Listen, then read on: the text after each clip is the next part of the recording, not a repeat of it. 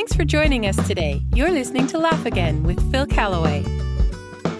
My dad was one of the funniest men I ever knew, the inventor of the dad joke. You know those jokes that make us groan, like, do you know that French fries aren't cooked in France? They're cooked in Greece.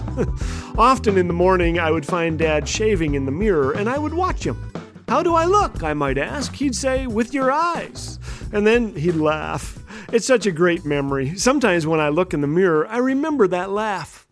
Dad could get serious, too. He was a World War II veteran. Many of his friends gave their lives so we could be free. Seldom did he talk about it, but he knew the importance of remembering the past so we don't repeat it. So from Dad, I learned about Adolf Hitler and places like Dieppe and terms like the Blitz, that horrible time when waves of Luftwaffe bombers dropped their lethal baggage over London, releasing 544,000 pounds of bombs on the first night alone. So began 57 consecutive nights of bombing that saw 30,000 Londoners dead and another 50,000 injured. One thing gave them hope. It was the courage of Royal Air Force pilots who rose in their Spitfires and Hurricanes to battle the Germans in the night skies.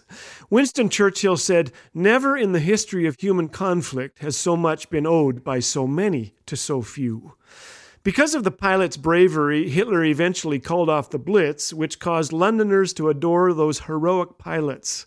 They were the toast of London in their air blue. Children ran beside them as they strolled the streets. Strangers thanked them, touching their decorated uniforms. Orthopedic surgeon Paul Brand said that people treated them as gods.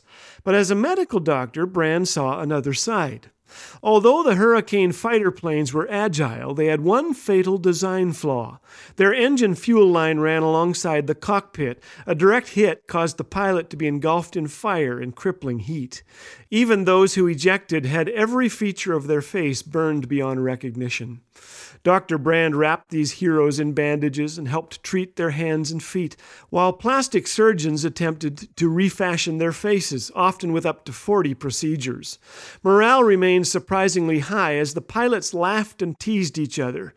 But as the time drew near for them to leave, many could not face life outside the hospital.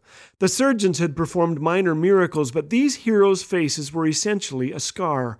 Who would love a face like that? Who would give it a job, marry it, see beyond it to the person they still were? Some wives and girlfriends were unable to accept the new reality. They quietly filed for divorce or walked away, leaving behind devastated men. But those whose lovers and wives and families stuck by them became successful in business and leadership.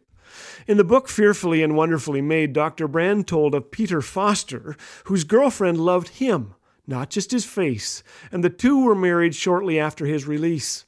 While adults looked away and children made faces at Peter, he learned to turn toward his wife. "She became my mirror," he said. "She gave me a new image of myself. Even now, regardless of how I feel, when I look at her, she gives me a warm, loving smile that tells me I'm okay." All of us are mirrors. What do others see in us? Like that blessed wife, we can mirror God's love to the downcast and hurting, those forgotten by a culture that values, even worships, beauty, strength, health, and wealth.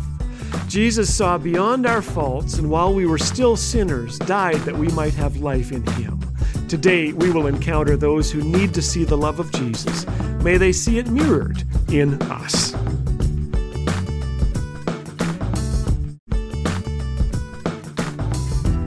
Here at Laugh Again, we're fueled by encouraging stories of God's work through this ministry. Ian wrote, "This segment made me tear up with a smile. Thank you, Brother Phil, for making me laugh, especially while I'm at work delivering mail." To share your testimonial or to bless Laugh Again with a gift, call 1-844-663-2424 or visit laughagain.us. Laugh Again, truth bringing laughter to life.